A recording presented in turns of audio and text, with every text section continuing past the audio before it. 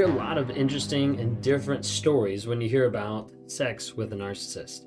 A lot of times people have very varied results with being with a narcissist in general, as far as like how the abuse was, how they came across, what they actually did, but then even more so when we're talking about sex with a narcissist.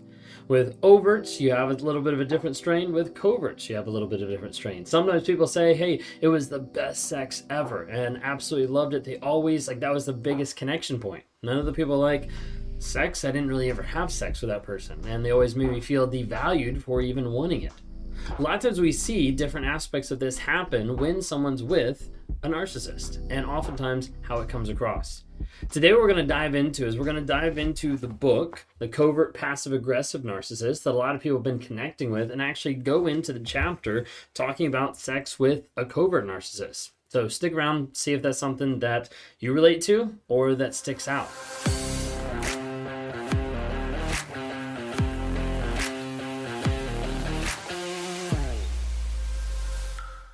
If you guys are new here, my name is Ben Taylor. I'm a self-aware narcissist on this channel to provide awareness, growth, healing, and change. And we do that on all the different platforms by providing small nuggets of truth each and every day.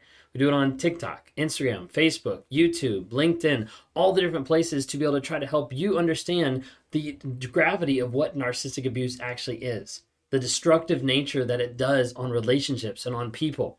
And I work with people on a one-on-one basis every single day to try to help them get clarity through the confusion. I try to help them work through the aspect of the trauma bond, where you know in your mind, I don't want to go back to this person, but your heart and emotions say, I still want to interact with them. I still want to see them. I still want to text them. I still want to know what's going on. And I try to help people actually rewire their mindset and change their story to change their life, to help them get free and work through the next phase, which is oftentimes one of the harder phases, getting away from the narcissist, and that's the detox phase, where the rumination kicks in and it's so hard to be able to break free. Try to help people to work through the withdrawals to be able to get to the place where they can set up healthy boundaries so they don't go back to a narcissist, and boundaries so they don't get with someone who's toxic down the road. If you're in one of those stages and would like help and guidance through that, I would love to be able to interact with you. Go to rawmotivations.com, click on one-on-ones. Would love to talk to you there.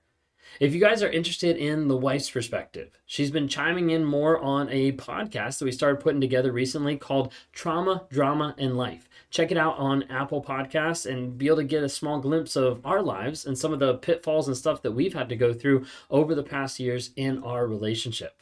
Last but not least, I want you to be able to join a community of like-minded people. So go to narcapp.com, NARCAPP.com, stands for Narcissistic Abuse Recovery Community. It's a community of like-minded people to try to help you heal, grow, and change. Weekly lives, monthly coaching, courses, accountability, journaling, all different things can be done inside that to try to help you heal, grow, and change. Last thing, real quick, then we'll jump in. We got the new book, From Fantasy to Reality, over 100 prompts in there to help you journal and help you work through the crazy making. You can find that on Amazon or click the link down below. Diving into this, I want to be able to dive into Chapter 8 of The Covert Passive-Aggressive Narcissist by Debbie Mirza and into sex with a covert narcissist. Sex might be one of the most common methods of gaslighting a covert narcissist uses to control and manipulate. Most people don't notice. It's incredibly insidious. You can't get any more personal, vulnerable than your sex life. Covert narcissists use sex to manipulate through psychological means, making you feel as if something's wrong with you. When someone manipulates and controls you through sex, they set you up to think that something is wrong with you, so you blame yourself. You feel shame, and it affects your confidence and self-worth. You lose your ability to stand up for yourself because they are attacking the deepest parts of you. Now, oftentimes when we talk to people and they've had to get out of relationships and they start to look back and they're like, I didn't think I even had a sex drive. And then all of a sudden I do. Well, a lot of it had to do with the stress that you were under, the anxiety, the adrenaline, like everything that you were actually under. Sometimes people realize when they get out of those relationships that it was their body keeping them from actually having a great time, because of the fact that their body already knew that they were in a stress-induced state based on the trauma that was happening there on a day-to-day basis. It goes on to say, you feel embarrassed, shut down. It's incredibly personal.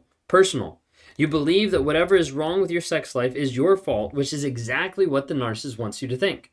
That's like that in all areas, right? The narcissist wants you to think that it's your fault, whatever it is. Whether it's sex, whether it's cheating, whether it's relationships, whether it's communication, whether it's trust, everything has to be your fault, not the narcissist. When you have sex with a covert narcissist, their pleasure is the most important thing. It is all about how they feel. You get the message you don't deserve pleasure and are subtly punished for having your own feelings, reactions, and confusion about what's happening in the bedroom. Your feelings don't matter to the covert narcissist. I'm sure a lot of you are shaking your heads and like understanding and agreeing right now because you know, not just in the bedroom, but just in life, your feelings didn't matter. Like they weren't valid. Like you would try to bring up your feelings, trying to talk about like, hey, this is bothering me. This is something I'm struggling with. And they'd be like, I don't care. And sometimes it would be covert and sometimes it would be overt of like, I don't care. Or they just wouldn't respond. They wouldn't give you that attention or that acknowledgement that you even exist or that the problem is there. But instead, it's swept under the rug, it's pushed away, and they move on.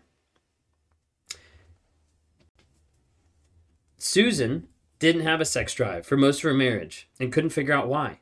When she married her covert narcissist, she was young and a virgin. She had nothing for comparison. Feeling embarrassed and ashamed, she wondered what was wrong with her. Her husband seemed fine. He wanted sex, so she concluded that she must be the problem. It goes on to say she couldn't handle the thought of someone else judging her. She had enough of that from herself and her husband, so she stayed quiet about it for years. Over decades, she tried to fix herself, but when nothing helped, she wondered if she just wasn't a sexual person. A lot of times you see narcissists that manipulate other people to make them think that they are the problem. The thing too with narcissism in general, but especially with like sex with a narcissist of like, hey, there's no connection. There's no moments that are actually happening together. And they start to feel ashamed of like, I can't really talk about this to people because everybody thinks we have a great relationship, a great marriage, whatever it might be. And a lot of times people are like, I don't want to be able to share it. There's a big aspect that narcissists projects even their own shame onto the victims. He ended up being a person who was manipulated, used, and made to believe she was not sexual by her ex-covert narcissist. She's now healing from those years of being shown what real love actually looks and feels like. You see, sex is one of the most powerful ways a covert narcissist controls their victims. When you have no desire for sex and can't figure out why, you feel bad that you are letting the partner down. They'll let you know in various ways how much you are letting them down. They won't worry about you, what you are feeling, and your struggles. That is not a concern to them because it is the relationship that is not about you or even the two of you. It is about the covert narcissist. And a lot of times people struggle about this in the sex part and in the life part. Like the relationship that you have with a covert narcissist is never about you. A lot of times people think that it has to do with them. It has to do with them being connected. It has to do with themselves, but it's not. It's only about the narcissist. That's all it's ever about. When Dawn dated her covert narcissist, the sex was great. They seemed to have an amazing connection. It was easy. It was romantic. He said all the right things that made her feel great about herself and her body. She felt pretty. She felt sexy. And they were very active sexually. This added to her believing that she was the perfect match for her. It's common for this to happen at the beginning. Covert narcissists mirror you sexually as well as emotionally during the love bombing stage. They become you. They act like you. So it feels like you are in sync. You can't believe how good every part of the relationship is. And oftentimes this is one of the hardest things that people struggle with, realizing and understanding is how that mirroring happens at the very beginning. And especially if they found out soon and like went out of the relationship or they got discarded really soon, they're like, but wait a second, but it was good. It goes on to say, soon after Dawn and her covert narcissist got married, things started to feel different. The love bombing stages was now over. The subtle devaluing and demeaning stage began.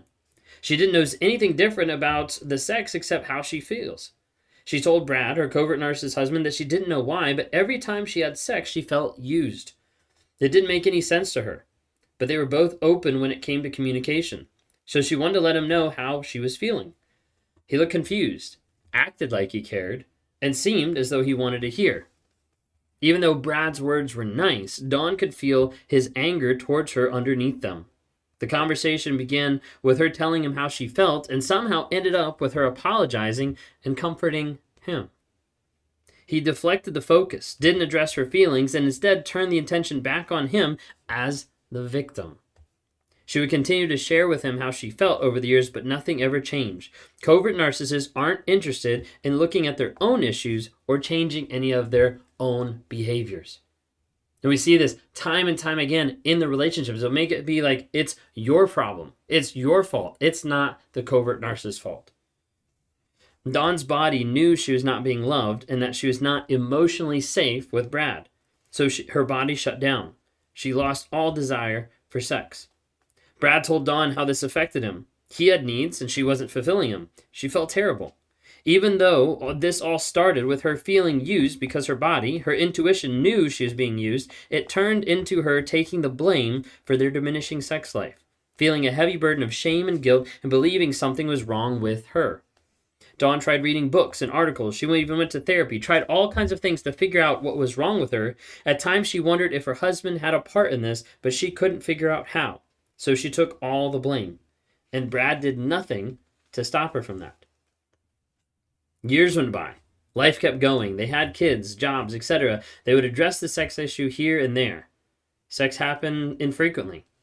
Brad used this to control Dawn for years. She felt like a terrible wife.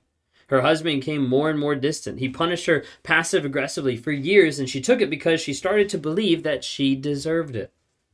When he was distant on dates together, irritable on every vacation, sabotaging every birthday, she felt like she shouldn't expect any better because she wasn't giving him much sex, so he didn't owe her his love and kindness.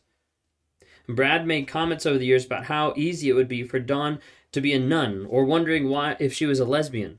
As she gained weight over time, he made demeaning comments about her self-image and kept it low. She started to see herself as overweight, non-sexual, and hopeless. And oftentimes what you see is a covert narcissist that wants to project and manipulate and communicate every single thing so that you feel down, so that you feel like it's your fault. Several of you probably recognize and will probably get some comments down below saying like, oh yes, like my covert narcissist did this as well, because you realize like, wait a second, like they devalued me. They put me down. They make me feel like it was my fault. I end up apologizing for stuff that they did. And so many times we see that time and time again. And one of the biggest things that like frustrates me now, understanding and learning more about this and talking sometimes to narcissists, is they'll be like, yeah, they're not meeting my needs. And I'm like, that doesn't mean you need to show up like an asshole. Like if someone's not meeting your needs, you need to figure out why, and figure out that 9 times out of 10, when someone's not meeting your needs, it's because there's no connection or they're not emotionally safe and their body's shutting down. So part of that comes back to, how are you learning? How are you leading? How are you living? Let me know in the comments if you liked this episode, if it was something that you resonated with, if it's something that you want to hear more of, because there's a big aspect about this that doesn't really get talked about a whole lot. And I'm trying to at least bring it to the surface a little bit more through the Covert Passive Aggressive Narcissist book, and we'll go from there. Thank you all so much.